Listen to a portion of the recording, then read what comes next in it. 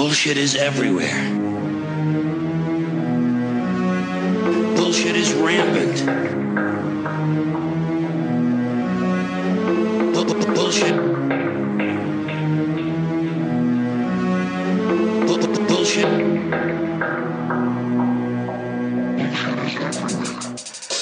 I want you to get up right now and go to the window, open it, and stick your head out and yell, "I'm as mad as hell, and I'm not going to take this anymore!" Welcome back to the Bullshit Filter, episode 3.7. Ray, welcome back. I've got a question for you. Please, go ahead. Ray Yes, Harris. go ahead.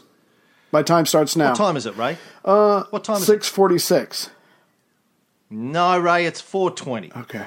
That's right. It's 4:20 today on the show, folks. And you may think you know where 4:20 comes from. Maybe you don't. In 1971, 5 high school guys in San Rafael in California. Now, I don't know. I don't know who Saint Raphael would have been. Ray, do you know who Saint Raphael was? What was he? The patron saint of stoners? I thought maybe Saint Raphael. that wasn't one of the Ninja Turtles.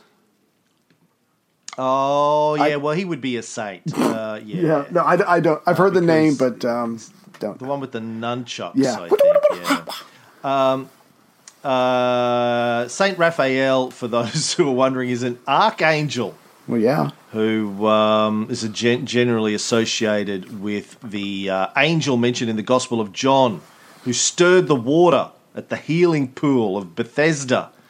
He's also an angel of Mormonism. Anyway, getting back to these 5 guys. So 1971, 5 guys, high school students in San Rafael in California, called themselves the Waldos because they like to hang out at a wall outside the school. Now, kids don't know what that means, but you know Waldo, right? You're old enough to remember Waldo. Yeah, where in the world is Waldo? No, not Where's Waldo. No, not that. Okay. So Waldo was like, I think, a version of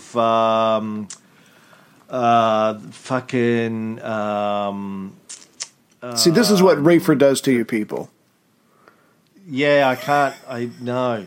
The World War One thing we've talked about, the fucking little drawing of the guy on the wall. You know, what's that called? That's not Kilroy? Kilroy. Okay. Kilroy. All right. Wasn't Kilroy also sometimes called Waldo? I'm not sure. Okay, maybe not. Maybe I'm totally confused. Fuck all of that. So they call themselves the Waldos. They like to hang out at this wall.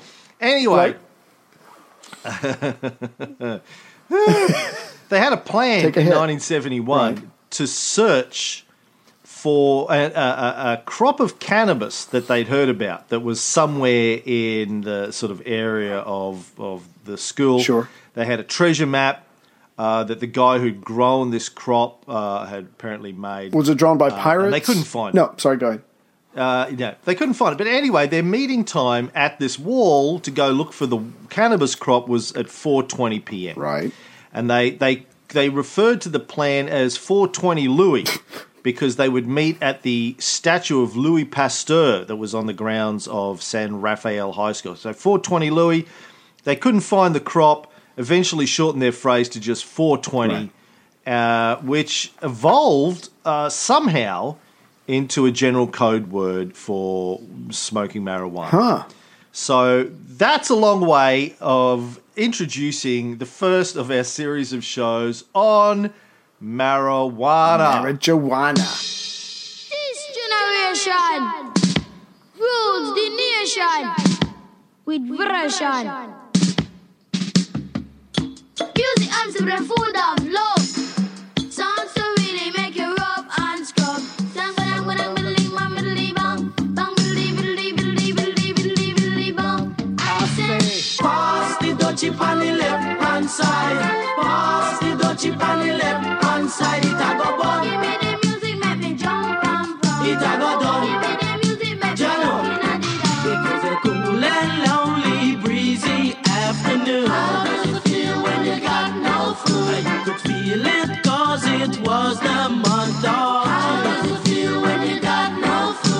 I left my gate and went out for a walk. How does it feel when you got no food? As I passed the dreadlocks camp, I heard them say, how does it feel when you got no food? Pass the dutchie on the left hand side.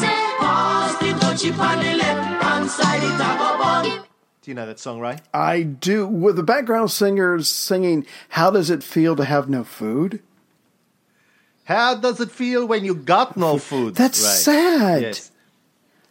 Yes. That's so sad. So that was Musical Youth, I think 1982, Right. out of the UK. Now, I listened to that as a kid, always assumed it had something to do with weed, but it was sort of a little bit obscure. Right. Turns out, and I just found out this fucking week, it was actually kind of a cover or a reworking of a reggae song called Pass the Coochie. Ah.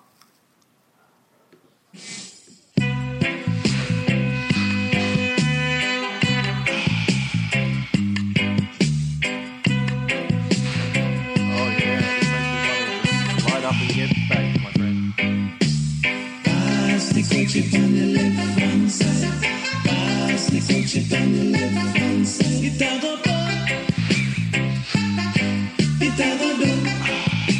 Jano.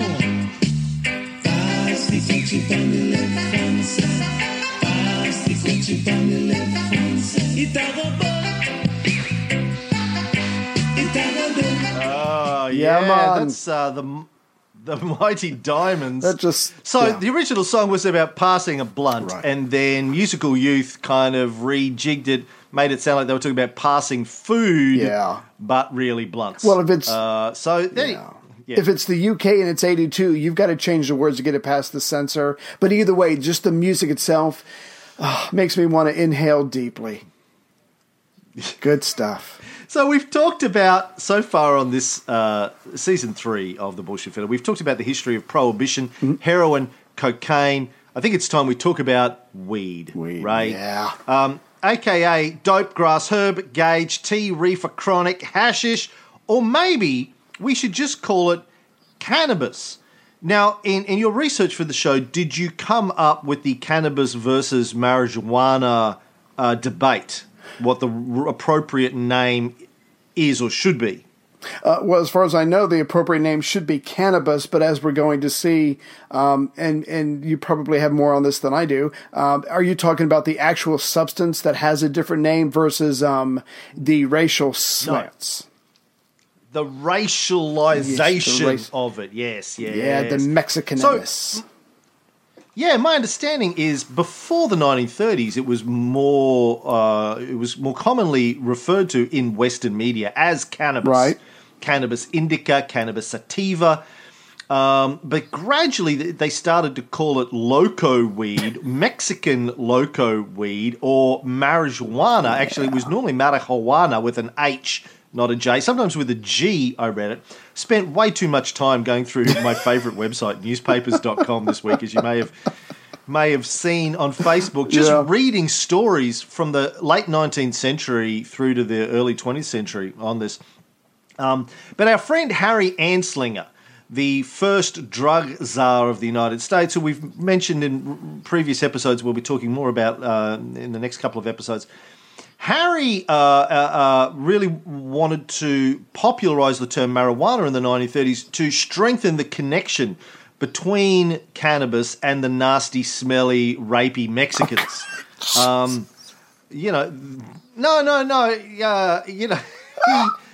not my view. No, you're paraphrasing. Yeah. Now, he wasn't a big fan of the Mexicans, Harry. I've got a quote from him here. Let's see. It's an old recording of him talking about them. When Mexico sends its people, they're not sending their best. They're not sending you. They're not sending you. They're sending people that have lots of problems, and they're bringing those problems with us. They're bringing drugs. They're bringing crime. They're rapists, and some, I assume, are good people. So that's Harry Anslinger in the 30s talking about nasty, smelly Mexicans. Now, some people think that the word marijuana comes from the linguistic root of the Aztec word malejuan. Ooh. Do you know what malejuan meant to the Aztecs, right? No, tell me. Do you speak Aztecian? Azteci? I couldn't find it on Duolingo, so no. You skipped that. Yeah, you I skipped that one, language. Yeah. It's handy. It's handy. Is it? Well, no, seriously, no. Learning. I've always said that learning Aztec is really, something that all of us should do. Right. Because eventually we all know that Huitzilopochtli and Texicalipoca, Right. the Aztec gods, are going to come back, well, along with Quetzalcoatl, of course. They're going to come back. Huitzilopochtli is my favorite. He's the sun god. Sure. I think I pronounced that right when I did my Azteci language. Yeah, That's how we would know. So they're going to Yeah. come back, and I want to be I want to be able to speak to them in their native language. So anyway, Yeah. I'm sorry. I am What? 1/4 offended by all of that. I thought you were 1/8 Native What? American. You're now Aztec as well. I've been promoted. No, please continue. The Aztec word marijuan meant prisoner, apparently. Now, other people think it traces, the word's traced to the Chinese marenhua, which means hemp seed flower, Right. which possibly goes back to an early Semitic root, MRJ, merak, I don't know how the fucking Jews pronounce that, which means hemp. Now, but I've got a tie into that later on. Now, the Semitic root in the Spanish word mejorana and the English word marjoram or oregano or oregano, Right. as you Americans like to call it, Yeah. Correctly. it could also be related to it. It's known in Mexico as Chinese oregano. The Americans in the 30s, as we'll see with all these stories, called it Mexican weed. The Mexicans call it Chinese oregano. The Chinese probably call it something else. I don't know who the Chinese. They probably call it, Japanese weed or something. Indian who they hate weed the or most. something. Yeah. Yeah. Now, as I said before, the original Mexican Spanish used the forms of an H instead of a J, marijuana. Nothing to do with Mary Jane, the name of it, surprisingly. Not named after a girl called Mary Jane, unfortunately. So that's all I've got on the linguistic roots of it. But apparently, it's a big thing in the cannabis communities that calling it marijuana is actually a pejorative, derogatory word. We should, according to these people, call it by its scientific name, cannabis. And so that's what I think we should do in this show. We should call it cannabis, Sure. unless we're quoting a racist. Right. No, absolutely. And my lawyer, especially when I'm on the street, I just simply refer to it as the product.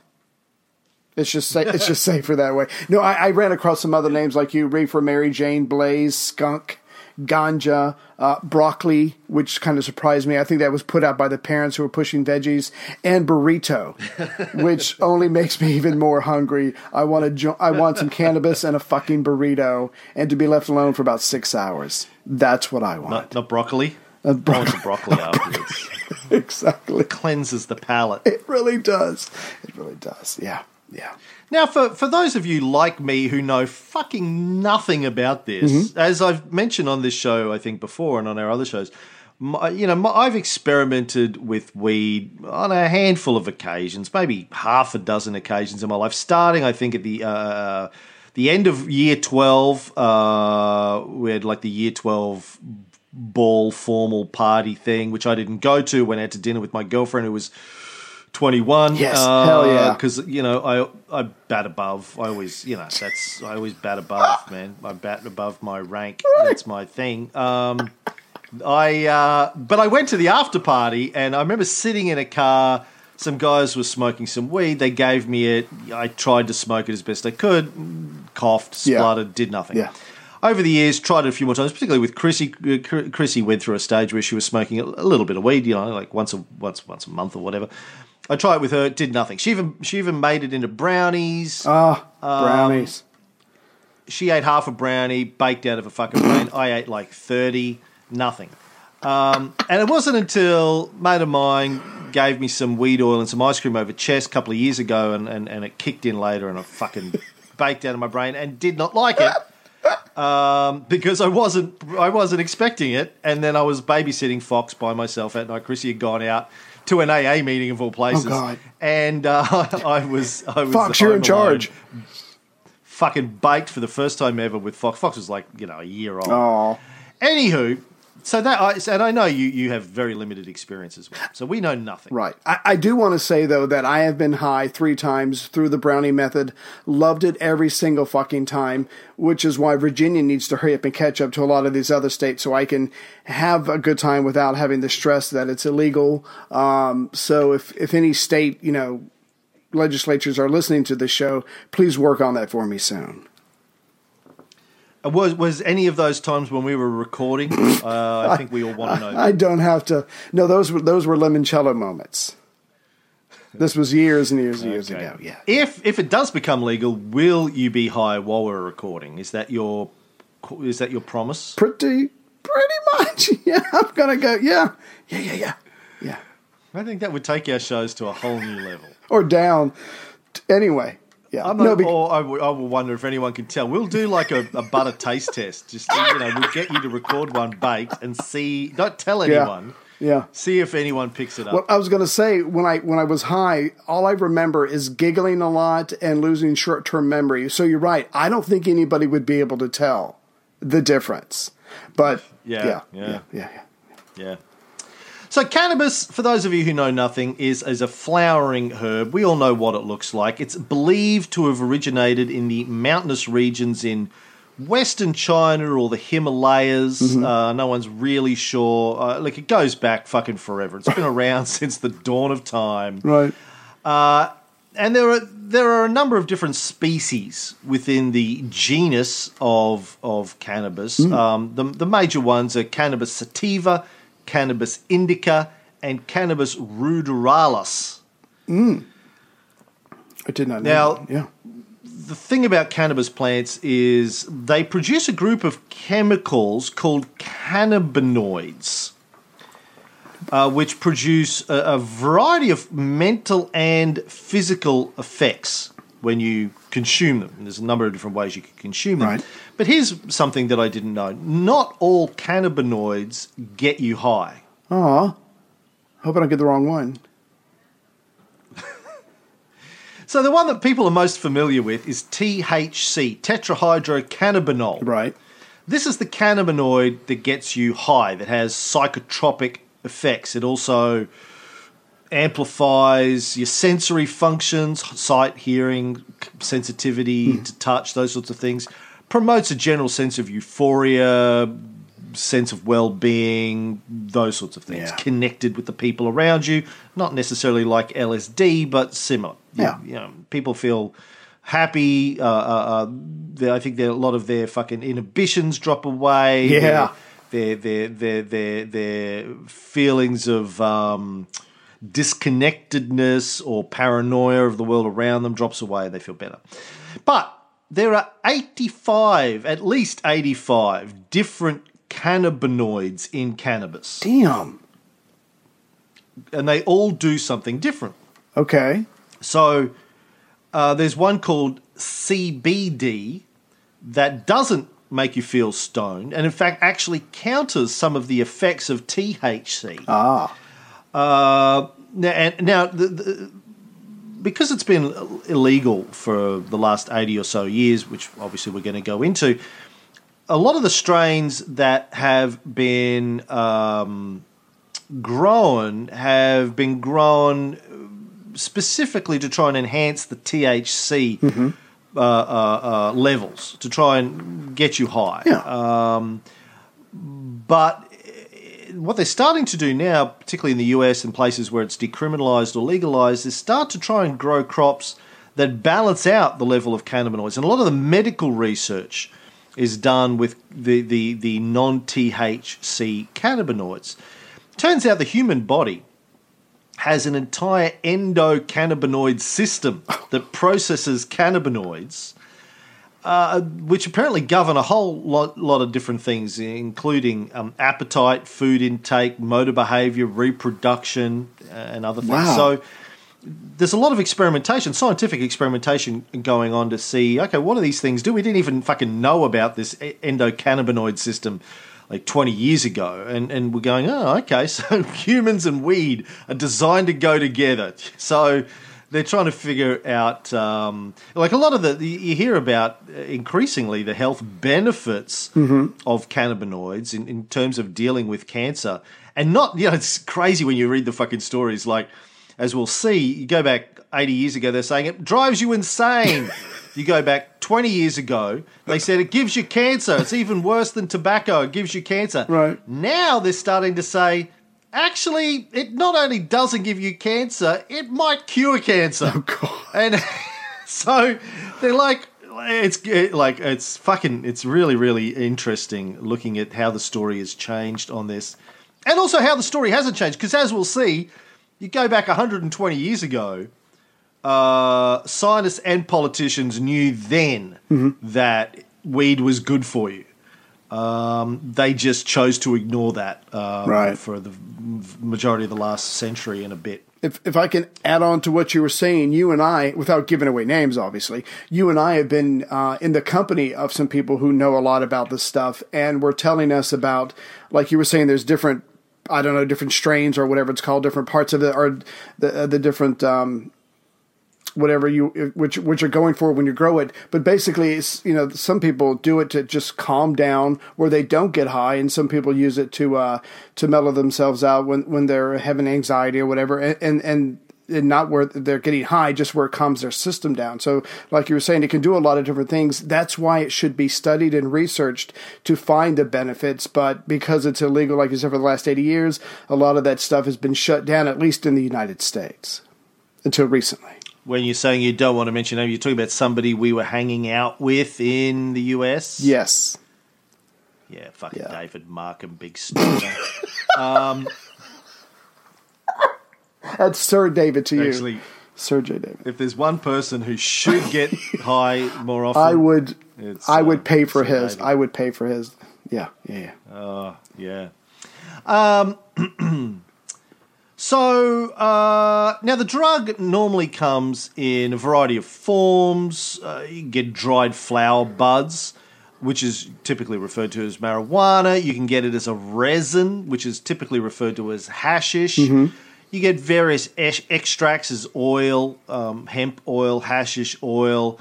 You can smoke it, you can eat it, you can vaporize it, you can inject it, you can use it as a patch, or you can stick it up your butt. Right. Oh. Now, when I was writing my notes, I wrote that last line as a gag, and then as I did more research, I realized, sticking it up your butt is one actual official way that people can use it. Now, the way that I prefer it is to get some of the oil, smear it all over your dick, and then get you to stick your dick up my butt. But, I don't think that's all right. But I'll do it. Hemp. Now, people know, I'm sure, that hemp has also been around forever, and it's used, has been used forever, and still is used to make cloth, to make rope, to make paper, to make all sorts of stuff. Now, hemp is also a variety of cannabis sativa. The drug and the industrial hemp both derive from the same species. Do you know what the difference is between hemp and cannabis or marijuana, the drug version, Ray? No, except for like you were saying that the hemp could be used for fibers, ropes, that kind of stuff. But no, I do not know the specific difference. Well, they both contain the psychotropic cannabinoid, THC, Right. tetrahydrocannabinol. But they've sort of been bred for different purposes. So as I said before, the drug variety has just been what's the word? What's Oscar? Somebody get Oscar Pierce, our farmer, on the thing. What do you call it when you deliberately grow something to highlight fucking, peas. You breed it for a specific purpose. Not breed, but whatever the plant version of breeding is. Yeah, let's go with that. Fucking, hold on. Okay, go ahead.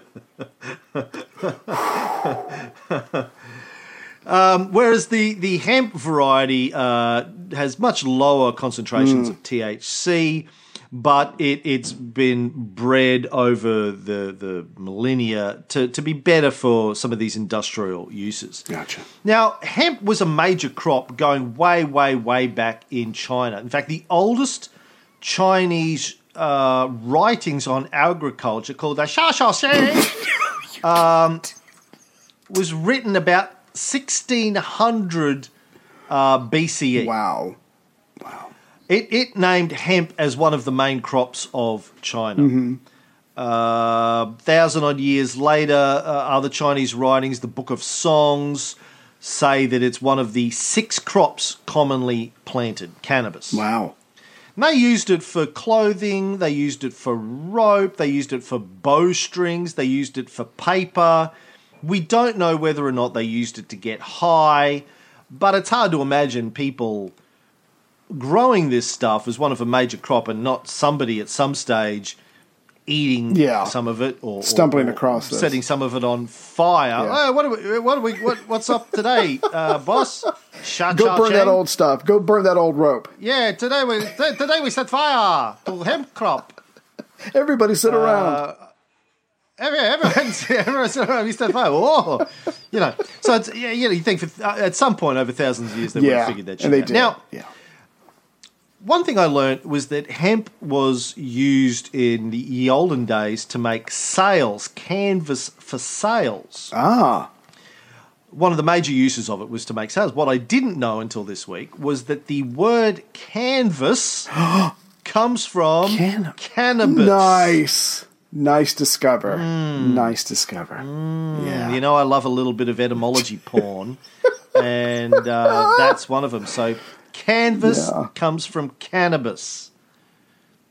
Nice. So for you listeners out there, again, when you're at a party or when you're at the pub or whatever, and everybody quits talking for a moment and no one's sure what to say, bring that up. You'll be a winner. They'll buy your next drink for you.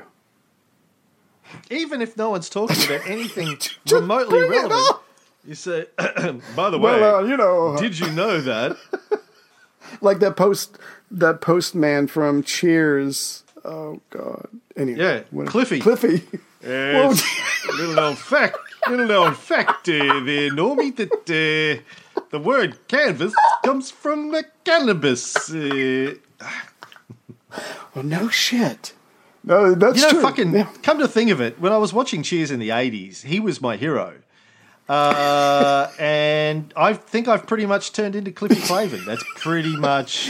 I am the podcast version of Cliffy Clavin. I would say that your accuracy is slightly higher than his. So only because I've got notes. You got Wikipedia in front of me. He doesn't. Yeah. Cliffy didn't have Wikipedia. Just hold for a Wikipedia. Hold for a Cliff Clavin. Yeah, you got a big mouth, Clavin. Hey, happens to be right, Yeah, it's a genetic quirk in the Clavin family that we all have 2 extra teeth. You see, that's the only way that we can prove that we are the rightful heirs to the Russian throne. Hello in there, Cliff. Tell me, what color is the sky in your world? That's one of my favourite lines. I'd forgotten that was actually a Frasier line. Tell me, what colour is the sky in your world? That's gold. Oh, great writing. Now, in terms of Europe, the earliest written records of people using cannabis to get high come from the Greek historian Herodotus, favourite of ours. Fucking how many times have we quoted Herodotus over the years, man? Right. He writes about the Scythians, the Eurasians, taking cannabis steam baths in his histories, wrote circa 440 BCE. He writes, the Scythians, as I said, take some of this hemp seed and Creeping under the felt coverings, throw it upon the red-hot stones. Immediately it smokes and gives out such a vapour as no Grecian vapour bath can exceed. The Siths, delighted, shout for joy. And that is what turned them to the dark side. Well, I mean, I wasn't there, obviously, but when you say they shout for joy, you inhale that, it's more of a hey, as opposed to a scream, but I could be wrong. Again, I wasn't there. Yeah, I think he got that bit wrong. He was making that bit up. Yeah. I had read that the classical. I had read that the Aryans were the Indo-Aryans were the ones that introduced it to the Scythians, the Thracians, and the Dacians. So again, this stuff starts to spread as we're going to see. It goes over Africa, the Middle East, goes to the Western Hemisphere, and you're right. As you're going to find out through probably ways you wouldn't imagine, this stuff, the knowledge of how to use it to get high, is going to spread as well. Yeah. It's funny. I just opened up Spotify and has friend activity. Somebody, Charith Cute Story, don't know who that is listening to Hashish Original Mix. It's like, I wonder what that is. So, where was I? Oh, yes.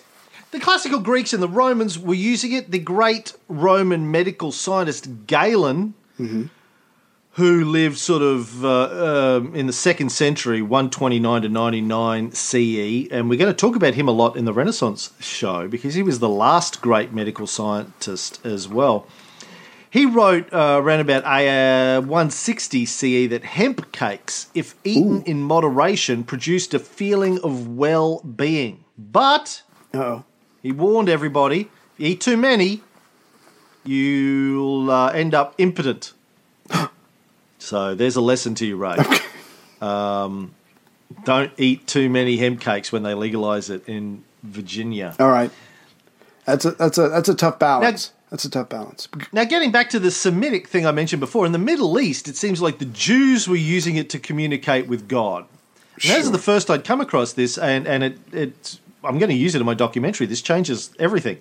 Now, in Exodus 30, verses 22 to 23, it states that God instructed Moses to produce a holy anointing oil by mixing the following things: myrrh, cinnamon, right, because you want it to smell good, nutmeg, cassia, and carne bossum.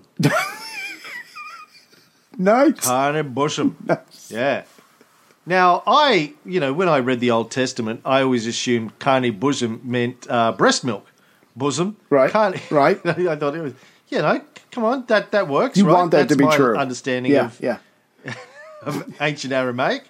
But some ancient linguists have suggested that carne bosom translates as aromatic hemp seed. Yeah. Carne bosom, cannabis. Carne bosom, cannabis. I see God. I see God, man. Yeah. He's right over there. Yeah. So, as I'm sure people know, because they fucking pay attention to such things, and they listen to all of my crazy ranting. Religiously. Yeah. Hold on, I'm Wikipediaing carne bosom. While sources agree about the identity of 4 of the 5 ingredients of anointing oil, the identity of the 5th, carne bosom, has been a matter of debate. The Bible indicates it was an aromatic cane or grass which was imported from a distant land by way of the spice routes, and that a related plant grows naturally in Israel. Several different plants have been named as possibly being carne bosom. Right. Some think it is cane balsam, a sweet cane, but others think it's cannabis. Right. So there you go. Nice. But I like the idea of cannabis. So you imagine that. So you're mixing it. Now, the ancient Hebrews used this holy anointing oil to anoint high priests and kings. The Messiah, the word Messiah, Messiah, means the anointed one. So they would anoint the Messiah with this anointing oil because it supposedly helped him communicate with God. So what they were doing is the Messiah was just getting high so he could speak to God, which proves finally that Jesus really was the hippie, the dude. Oh, yeah. I am not Mr. Lebowski. You're Mr. Lebowski. I'm the dude. So that's what you call me, you know?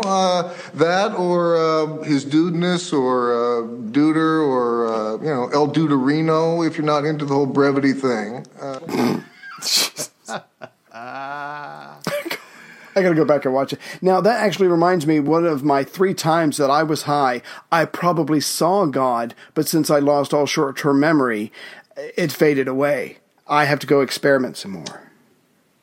Right. Yeah. So, let's get back to the ancient history then. So it was pretty much known everywhere in the ancient world, is my point. The first Gutenberg Bible was printed on hemp paper. Nice. And then in the middle of the 16th century, cannabis spread to the Western Hemisphere when the Spaniards took it with them to use as fibre. They grew it when they invaded for rope, for clothing, for paper. It made its way up into North America. I think, as we said in the first episode of this series, George Washington was a hemp farmer. Yeah.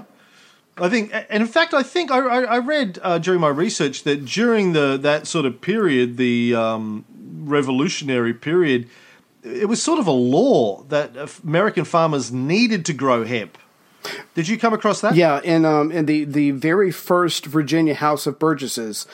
First of all, in 1607, there was hemp cultivated in a Powhatan village in Richmond, Virginia. But in the first Virginia House of Burgesses, there was an act that said the planters had to sow both English and Indian hemp. They had to have both of those. So that was certainly part and parcel of their agriculture there. And when we have a moment, there were a couple of other things that were passed in the first Virginia House of Burgesses I thought we would find interesting, you know, all these hundreds of years later. But I can do that now or I can do it later. Well, do it now, man. Why the fuck not? I just wanted to give and take. Okay, so besides having to grow both English and Indian hemp, there's a direct quote that says that no man will sell to any Indians any piece, shot, powder, or arms, offensive or defensive, upon being labeled a traitor to the colony and hanged as soon as this fact is proven. So do not, under any circumstances, give the Indians any ways to defend themselves from our guns. Another one was that... What was the first thing? Peas? Can't sell them peas? They were slang. Piece was like a rifle or a gun or something like that. So that was a piece. Oh, like a piece. Don't sell them a piece. Don't sell them a piece, exactly. Well, see, the very first rule was do not cause any trouble with the Indians. And then the second one is do not give them any guns. The third one was that no man will sell or give to the Indians any of our English dogs of quality, the Mastiff, the Greyhound, the Bloodhound, Land or Water Spaniel, any other dog or bitch whatsoever of the English race. So don't give them any guns, don't start no shit, and don't give them or sell them any of our dogs. I'm not sure how that plays out. But my favorite one is the last one, that no man may go above 20 miles from his dwelling place, nor on any voyage where he may be absent for more than 7 days altogether, without first having to tell the governor or the commander of the same place. So, and if you did, you would be fined 20 shillings. So you're not allowed to go anywhere. You're not allowed to travel unless you have checked with your betters before you leave. Democracy, bitches. That's how we do it. That's why we fought the English, so we could go on vacations without having to tell anybody.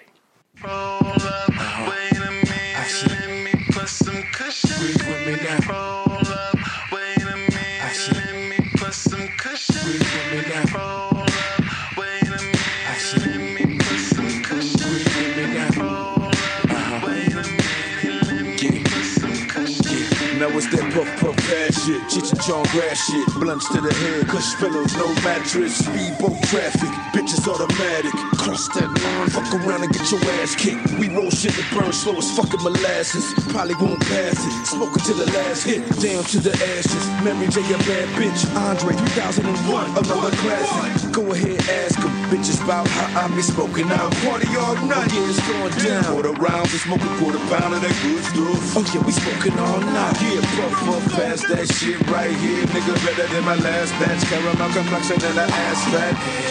Exhale, inhale, exhale. I know you're trying to get high. Type of shit to how you lay sideways. Take a whip for this suicide. I laugh because I got it all day. No need to fly to Jamaica. For the ganja, we can get the same thing. You want the bomb, diggy? I'll add my nigga right here in LA.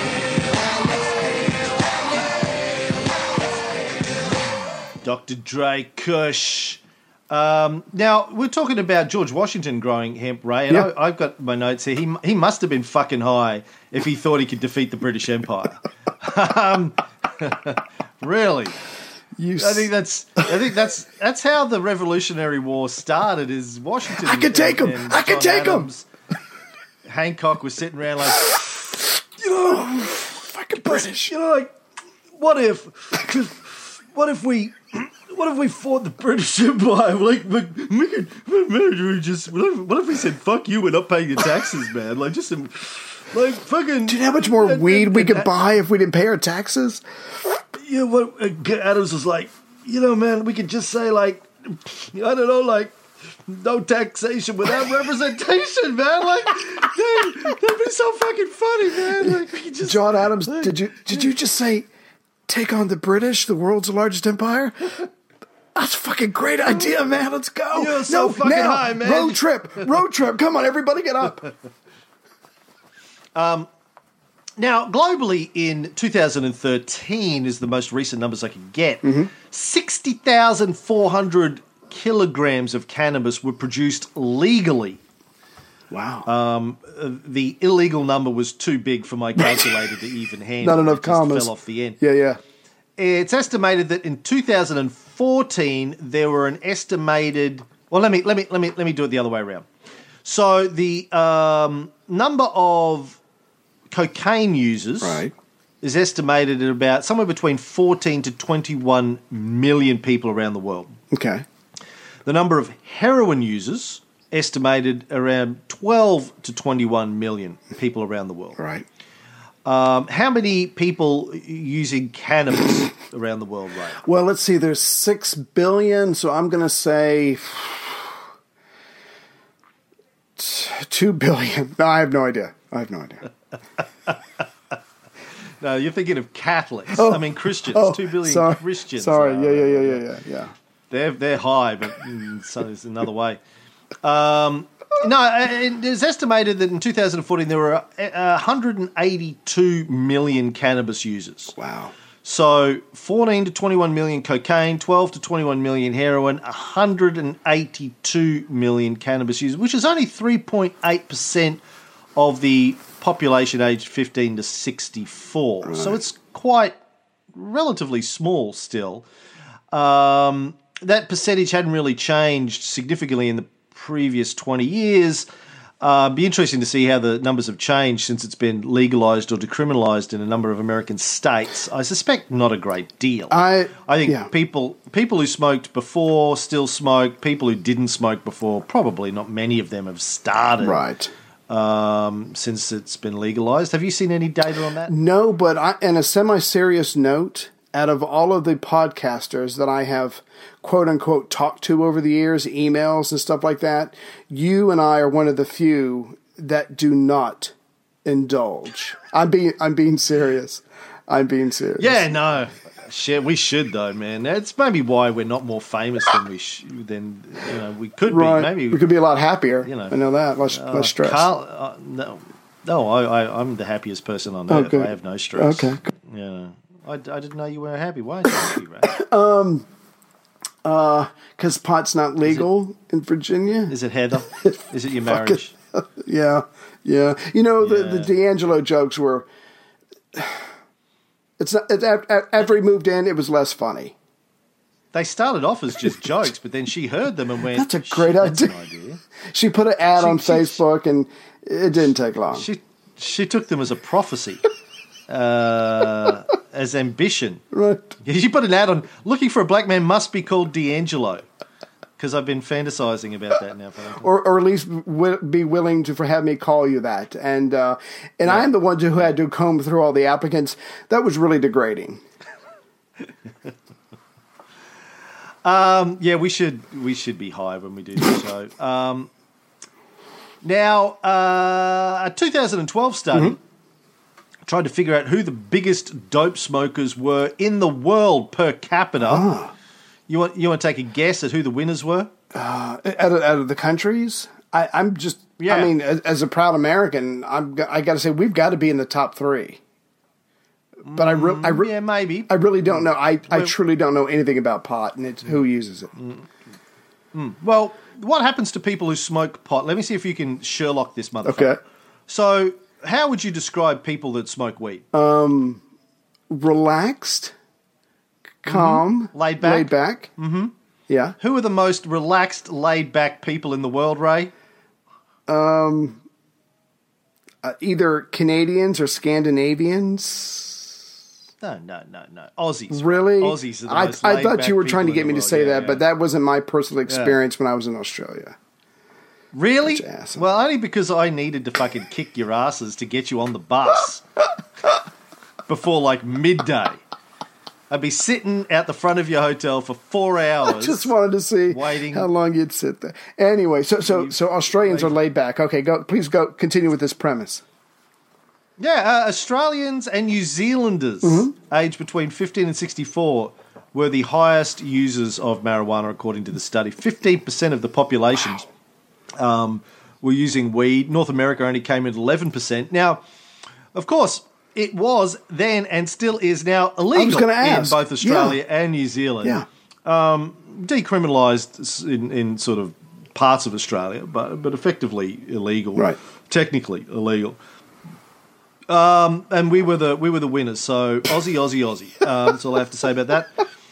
Now those numbers might be different now that it's been decriminalised and legalised in some parts of the US. In terms of you might be the biggest now, but again, I don't know if it would have changed much. In fact, I know from the experience in Portugal, where they decriminalised it several years ago, is actually they reckon the use of drugs has gone down since they decriminalised. Right.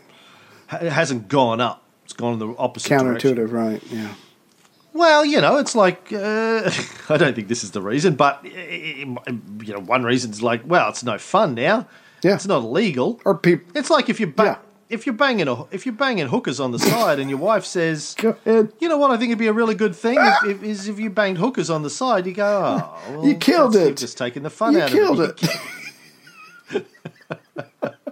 No, see, my thing is, I guess I would think that if you made it legal, people would try and go, okay, yeah, and then walk away. But yeah, you're right. It's probably now that it's not illegal, there's a certain edge to that. So yeah, I can't wait to find out what happens to me once it becomes legal here, because I think it's just a matter of time.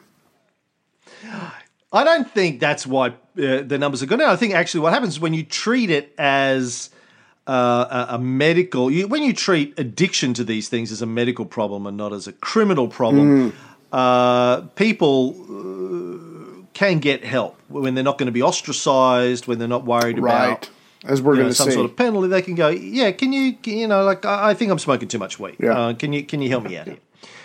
Now, interestingly, also just looking at the Australian experience, only 1%, barely 1%.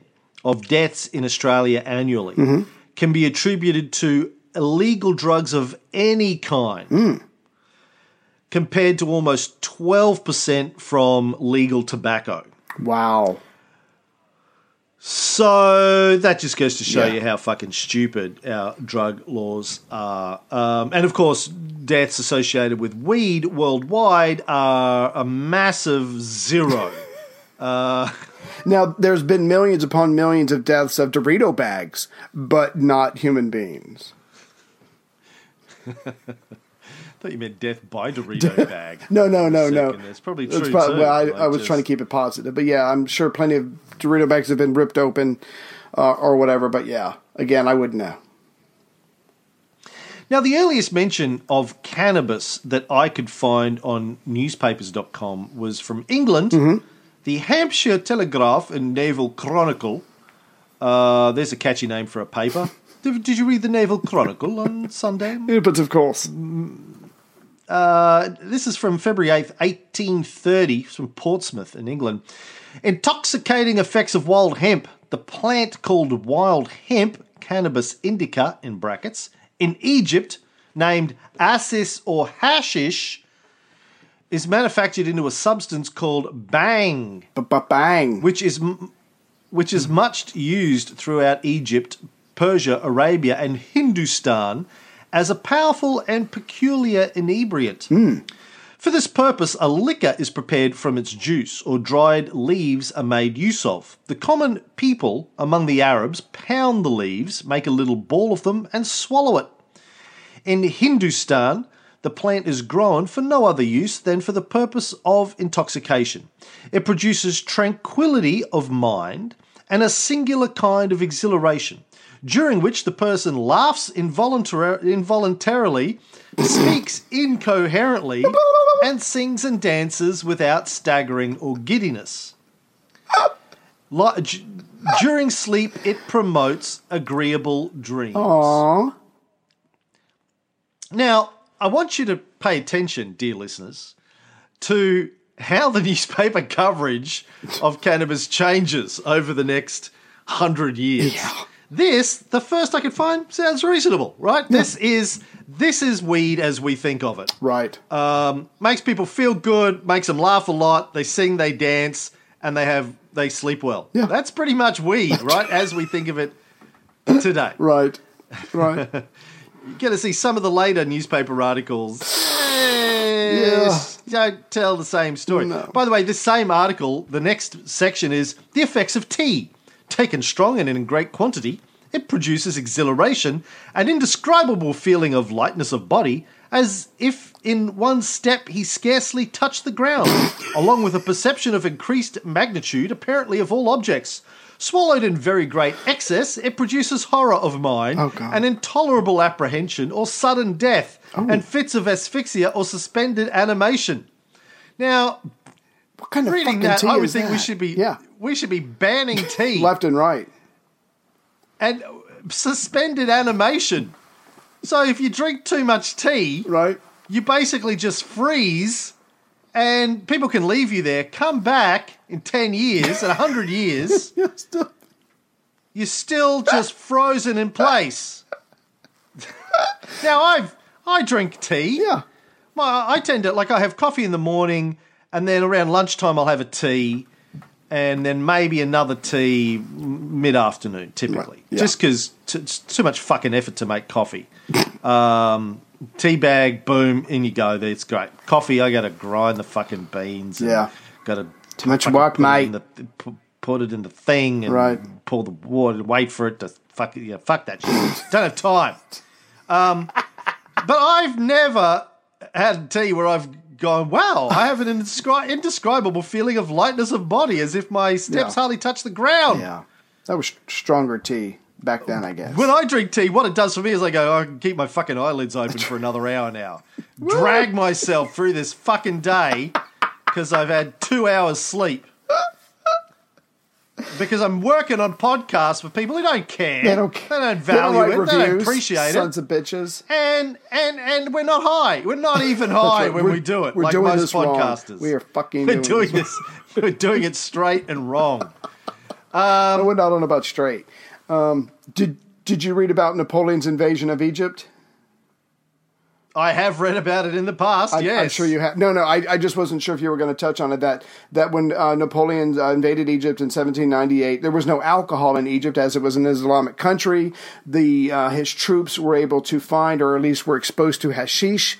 Believe it or not, they actually enjoyed themselves. And so in that way, because they're not going to be there for too long, when they go back to France, suddenly that's another avenue for hashish to get to the European mainland. Wow, I don't remember reading that. Did Sir David cover that? You know, my good friend. No, I don't remember that ever coming up. I wonder if Napoleon smoked any. Can't imagine. Too busy. Napoleon Too He was drinking He was drinking tea. Only slept 2 hours a night. Drink really? No, he was a workaholic. Okay, so another thing that I thought was interesting was in 1842 there was an Irish doctor named William Brooke O'Shaughnessy. I can't do accents. And he was a medical officer in Bengal, and he worked with the East India Company. And he was experimenting with the effects of cannabis on the people in India.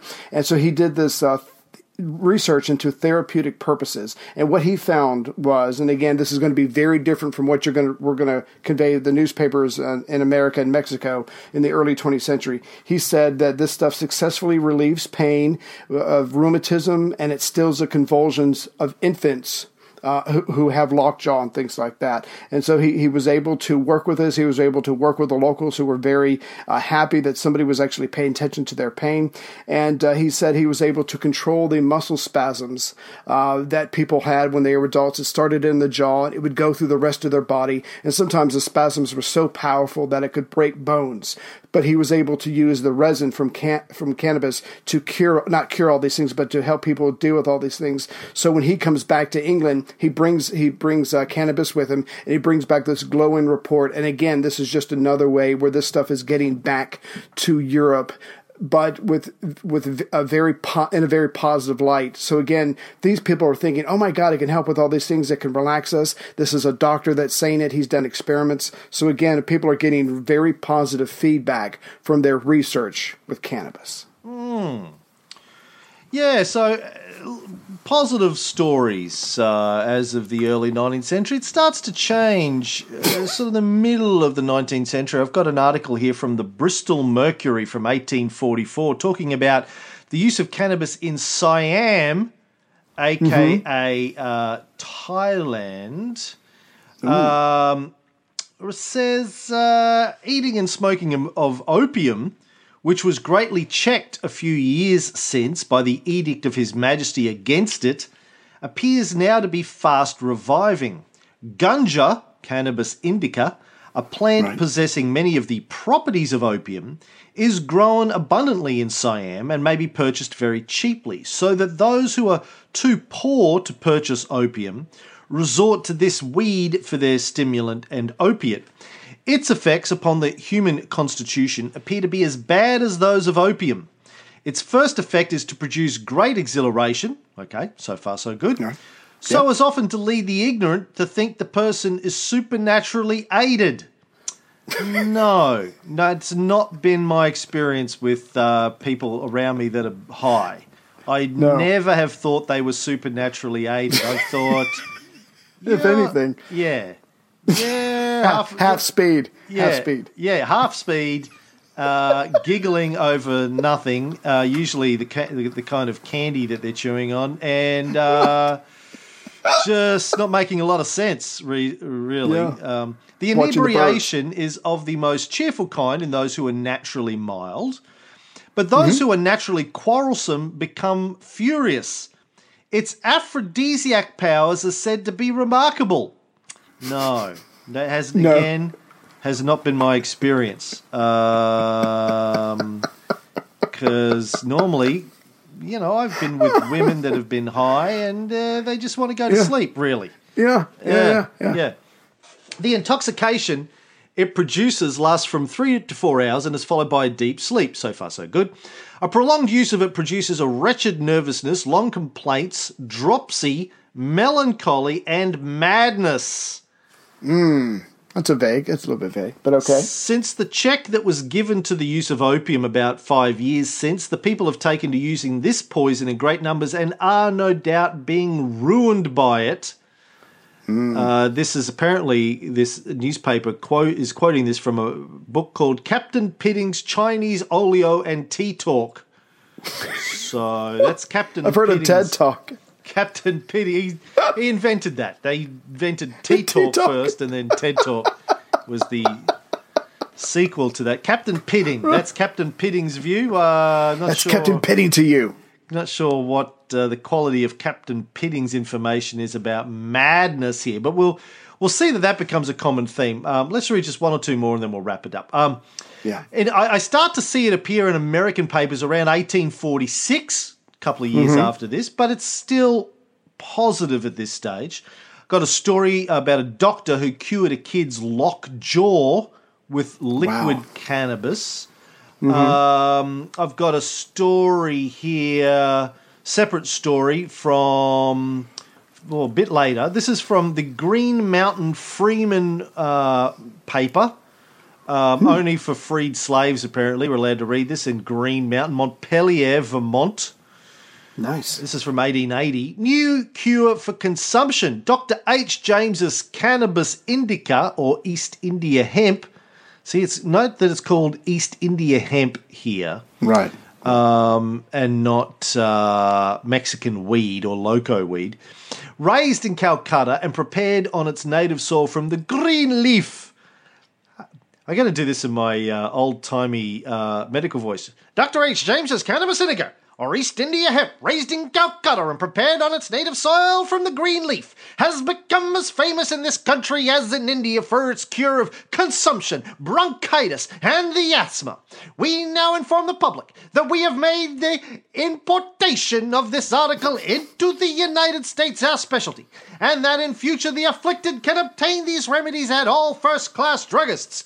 As we have, at great expense and trouble, made permanent arrangements in India for obtaining pure hemp, gathering it at the right season, and having it extracted upon its own from the green leaf by an old and experienced chemist, said chemist being a native, we know that we have the genuine article in all its purity and perfection, and something that we are entitled to credence where we say that Cannabis Indica will do all that it is claimed for it, and that one bottle will satisfy the most skeptical of its positively and permanently curing consumption, bronchitis, and the asthma. So positive, 1880. Yeah. They're selling Glowing. it as a drug, as a pharmaceutical. But then it starts to turn a little bit after this. The earliest mention of marijuana that I could find on newspapers.com was from the St. Louis Post-Dispatch. Now, something you should know about the St. Louis Post-Dispatch. It wasn't your ordinary paper. Right. The St. Louis Post-Dispatch was run by a guy called Joseph Pulitzer. Ah. Now, I don't know what you know about Joseph Pulitzer. You may have heard of the Pulitzer Prize. You may think that's a good thing. Pulitzer must have been a good bloke. No, complete cunt, Joseph Pulitzer. Total shitbag. Are you going to destroy another model? Go ahead. Well, here's the deal with Joseph Pulitzer. And we talked about this, I think, on the Cold War show. It may have been this show. We talked about yellow journalism at some point. Right. Late 19th century, Joseph Pulitzer ran this paper, St. Louis Post-Dispatch, and turned it into a tabloidy kind of a thing. Made it a big success. Lots of outrageous stories. No facts. Not worrying about that. And it led to. Then he moved to New York and bought a paper in New York, and it led to this big battle between him and William Randolph Hearst. And the great yellow journalism paper wars for circulation in the late 19th, early 20th century. I'll talk about that a bit later. But anyway, this is a St. Louis Post-Dispatch article from 1886, and it's an article about the Mexican Army. And as you'll start to see, a lot of the stories from now on are about Mexicans and weed. Whenever they talk about marijuana, it's normally talking about Mexicans at some point. And there's reasons for that, which we'll get into in the next episode. One other thing you'll notice is that either weed back then was 1,000 times stronger than it is today. Oh, God. All these stories are complete bullshit. I'll let you decide which. We report, you decide, facts. Speaking of tabloid yellow journalism, this article is talking about Mexicans smoking weed. If a man is silly enough to try to escape from this bondage, he's talking about Mexicans trying to leave the Mexican army. 1886, so this is the sort of, I think, the Spanish-American War probably hasn't quite started yet.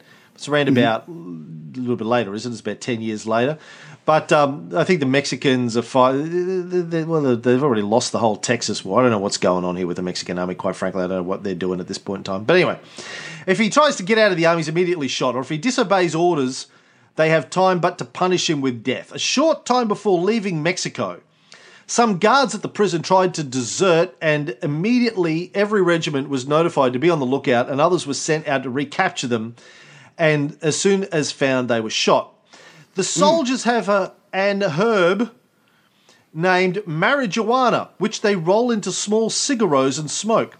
It produces intoxication which lasts for 5 days. Oh, God. That's more than Viagra.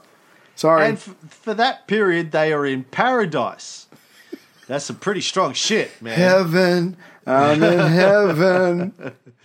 It has no ill after effects, yet the use is forbidden by law. It is commonly used among prisoners. One cigaro is made, and the prisoners, all sitting in a ring, partake of it. The smoker takes a draw and blows the smoke into the mouth of the nearest man. Just like Vegas. He likewise gives it to another, and so on around the circle. One cigaro will intoxicate the whole lot for the length of 5 days. Oh. Where do I get some of that Mexican shit, man?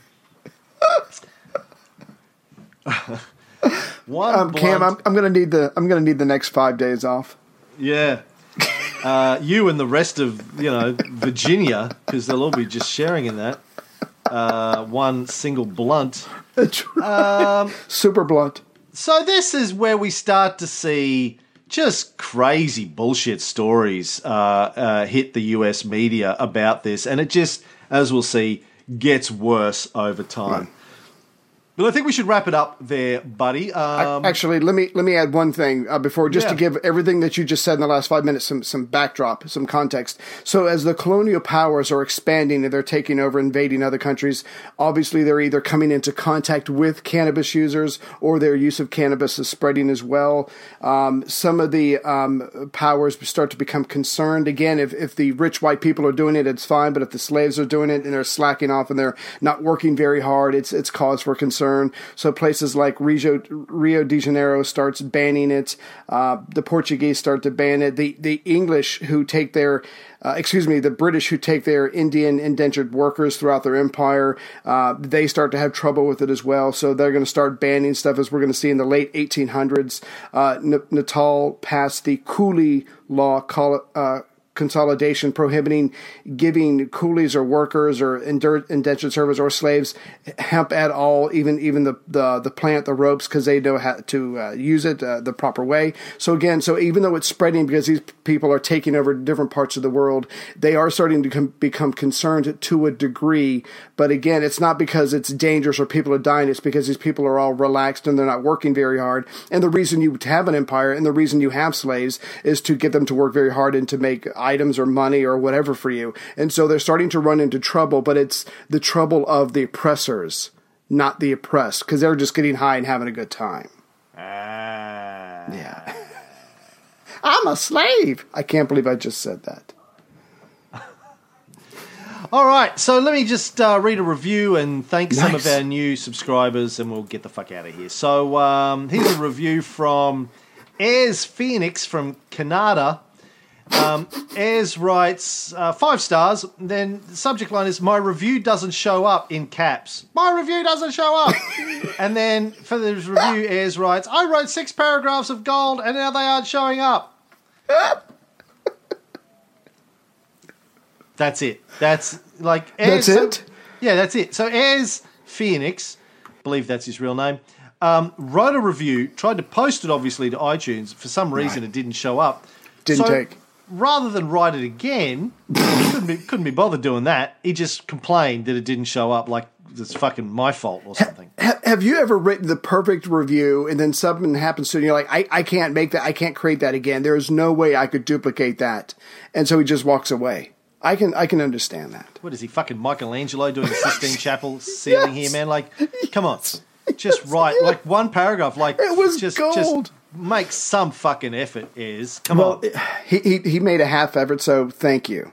We send him a half mug. Send us your address, and we will send you a half a mug. This is the handle. We'll put a note in it going, we sent you a whole mug, but it didn't show up, so here's just a hand. Do you know how hard it is for me to chop one in half exactly? Never mind. I'll try. I want to thank some of our new subscribers. I think we've thanked him before, but Jacob Dunn is our most recent Adamantium subscriber. So you can't thank Adamantium subscribers enough. Thank you, Jacob Dunn. New bronze subscribers: Sabian Tosca, Roy Stevens, Karen Murday, Manish Manish Chakravarti, Jonathan Cullis, Michael Kahn, hey Mike, Aaron Baston, Matt Connolly, Galen Thompson, Patrick Santino, Peter Ryan, Kieran Burns, Nick Brock, James Bruton, Brett Hart, Jesus Bujano Pena, Leah Cousins, Kyle Goodman, Janelle Baston, Adam Stanley, Ulrich Hoxer, the man from Nuremberg, Bruce Mann, Mitchell Hacher, Nicholas Nelson, Hazia Sarakotha, Tim Chappelle, Ed Kovalev, Anthony Cunning, Thomas Vidarson, Jeff Curtin, Matthew Benny, Tero Ohala, Quentin Balatya, Alexander Rovica, Stephanie Ledison, Brendan Studley, Thomas Dowling, Jerry Martin, David Annis, and Adrian Parkins. Thank you, Golf Clap, for those people. Our latest gold subscribers, James Caffin, Tattoo James. Check out his latest tattoo. Google, Instagram, whatever, James Caffin. The recent one, he did like a guy, he had kryptonite. Some guy's got a Superman sleeve. He did like green kryptonite on this guy. Oh, wow. It's fucking really amazing. Adam Sennett still hasn't finished the fucking portrait of me that he's been working on for a year and a half, though. But still, but he's got time to do. He's got time to do a kryptonite tattoo on some fucking guy's arm, but hasn't finished my portrait. So priorities. And he's getting married. He's getting married. He's coming back. He's getting married north of Brisbane. It's an excuse. Any excuse. Like, you don't have time to get married, bitch. Just finish the painting. Put the wedding Adam off. Sennett, Matthew Conrad, and Gort Lund. Thank you, Bigger Golf Club, for a gold, not golf. And then silver subscribers, Andy Gould and Bruce Howie. I don't know why I'm doing them in this order. I'm just doing it in this order because I'm not high. Bruce Howie, Andrew McDrury, Stephen Reed, Gary Luckett, Jerome Taylor, Zlatko Raya, Robert Warburton, Mark Scott, Stuart Holdaway, Kjetil Huns, Alex Kynaston. Alex. How's Melbourne going, Alex? You got to come up and visit. Ryan Dial, Matthew Follett, Casey Pearce, Will Waldron, I think, or is it Walladron? It says Walladron on here, but I think that's a typo. David Potonik and Ellis Lewis. So thank you to those people for supporting the show. We'll be back with more on the Mexican loco weed that drives good men insane and makes white women want to have sex with Mexicans next week. Oh, sorry. Next week on the show.